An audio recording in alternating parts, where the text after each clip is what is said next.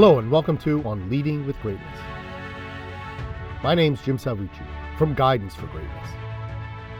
This week's installment, what is wrong with bosses? Or how to stop bossing and learn to be a great leader. Big boss, man, can't you hear me when I call? Well, you ain't so big. You just tall. That's all. Luther Dixon and Al Smith. It is high time I come clean. Why am I always ragging on bosses in my essays? It's not that I hate every boss. After all, I was a boss, and while I'm sure a few of my people would argue I was just another bad boss, and sometimes I was, I always strived to improve and had evidence that I did so. As I became more experienced as a supervisor, I tried to assure that I was a whole lot better at leading than when I started. But I also knew I could be much better still. And that's the thing. Bosses can all be better. If you are a boss, don't despair. You can be a good boss. You can be a leader. You can be a great leader. The first step is to admit you have a problem. And the problem is, you are a boss. All too often, the last stop before hell is a corner office. I would further argue that being a boss is largely incompatible with being a great leader, with the caveat that there are some bosses who are great leaders. Like maybe 3. I kid, it's 8. But it can be done. A boss can be a great leader, although bossing as we generally conceive it runs in a contradictory direction. Everything is stacked against good bossing. To be a boss in the typical mode, one must put oneself and one's own success first, even when that personal success is disguised as something less self-serving. Yes, there may be feints toward a more inclusive and open approach, but the default is me, mine. Some bosses, maybe even many, manage to rise above this solipsism, but they will defensively sink right back down when things get tough. It's a form of psychological regression. Worse still, the reward system for bossing is almost entirely geared against truly great leadership. For instance, short-term gain, one-off successes, and reaching measures instead of hitting goals are the mark of a successful boss. Not overall organizational well-being and long-term and consistent achievement. What's a good boss to do? Let me offer a partial list of the ways a mere boss can become a great leader, keeping in mind that many leaders are not bosses at all. If you want a more comprehensive and personalized understanding of how to become a great leader than I offer here, you'll have to hire me. After all, I can't just give it all away. This boy's got to eat too. Before we begin, let me remind you of a few benefits of being a great leader. Great leaders know how to drive people toward a common good. They get others to do what needs to be done because they want to do it. Great leaders run highly productive organizations. Turnover is not an issue. Success is measured in actual collective achievement of goals, not by reaching individual measures. Most importantly, great leaders leave the world a better place than they found it.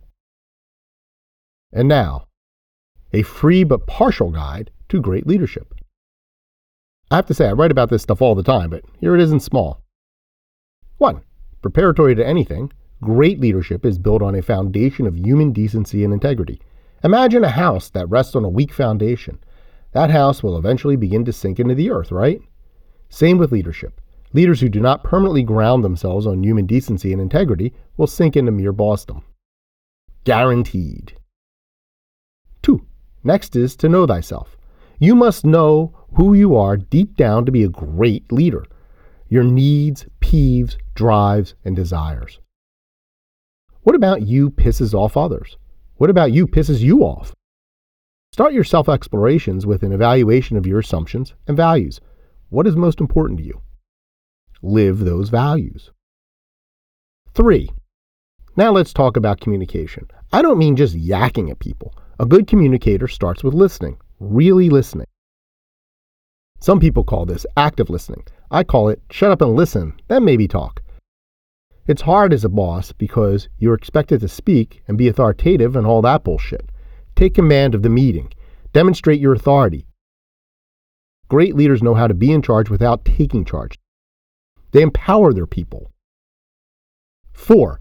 Speaking of which, stop trying to be the authority and just be authoritative. You are the authority. Embrace your reality, but don't fall in love with it. 5. Related to communication is empathy. I'll write more on this at a later date, but empathy is one of the most overdone and misperceived concepts in our society. Here I mean it simply is trying to see things from another's perspective. Otherwise, you'll be talking at cross purposes. Oh, and seeing things from another's perspective includes how you yourself are seen. It's really hard to see yourself as others see you, so you need to find ways of getting feedback. See communication. As the American bard sang, "I wish that for just one time you could stand inside my shoes. You'd know what a drag it is to see you." 6. Don't be a pick one, jerk, asshole, overbearing blowhard, bully, narcissist, or stupid. It's really that simple. Don't be. It's literally your choice and one of the few things you can really control. 7. While we're on the topic, stop trying to control things. I've written about this a few times. Control is an illusion. The more you try to control, the less control you have. If you stick your thumb in every pie, you will just end up with a lot of ruined pies, yada yada. 8. Learn to take risks. Learn to accept, not fear, failure, your own and others, and learn to learn from failure. We can call this curating risk and failing better. Admittedly, I struggle with this one. 9. Acknowledge as a leader that you need to have a healthy ego and are keen on gaining a degree of power. Great leaders seek power to accomplish something beneficial and never to lord it over others.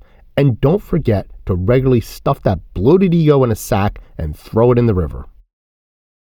There are a bunch of other do's and don'ts, such as starting with yes, solving problems rather than pointing fingers, always searching for a better way, and more subjects I've written on or may someday write on. The most important thing is that as a great leader, you can never stop. Do all this stuff intentionally all the time. Great leaders are great when they wake up in the morning, all day long, right through dinner, and as they down a scotch at night in front of the TV. Leadership is not like Batman putting on an uncomfortable outfit to go to work. Wearing the most badass rubber ensemble does not a leader make. Let's face it, Batman is a sociopath. Leadership is more like being Superman. The ordinary Clark Kent thing, the guy in the glasses and flannel suit, is the costume, and that costume is not only a disguise, but wearing it all day potentially has another effect. It may, just may, keep the big guy a bit humble. Superman is an altruist. So, to be a great leader, whether you are a boss or not, you need to be most like super, fill in the noun of choice. Always going for greatness on the inside but presenting modesty outside to the world. Always being modest on the inside and guiding the world with your greatness. How can you be a great boss? How can you become a great leader? You deserve the best from your bosses, just as others deserve the best leadership from you, and I can help. Click on the essay for your free consultation and gift. Share your thoughts on this topic or participate in a discussion by leaving a comment or by contacting me directly by email. info@guidanceforgreatness.com. You'll need to register with Substack to leave a comment, which is painless and free. Please share this post on social media and don't forget to subscribe to have On Leading with Greatness sent weekly to your inbox. I look forward to hearing from you.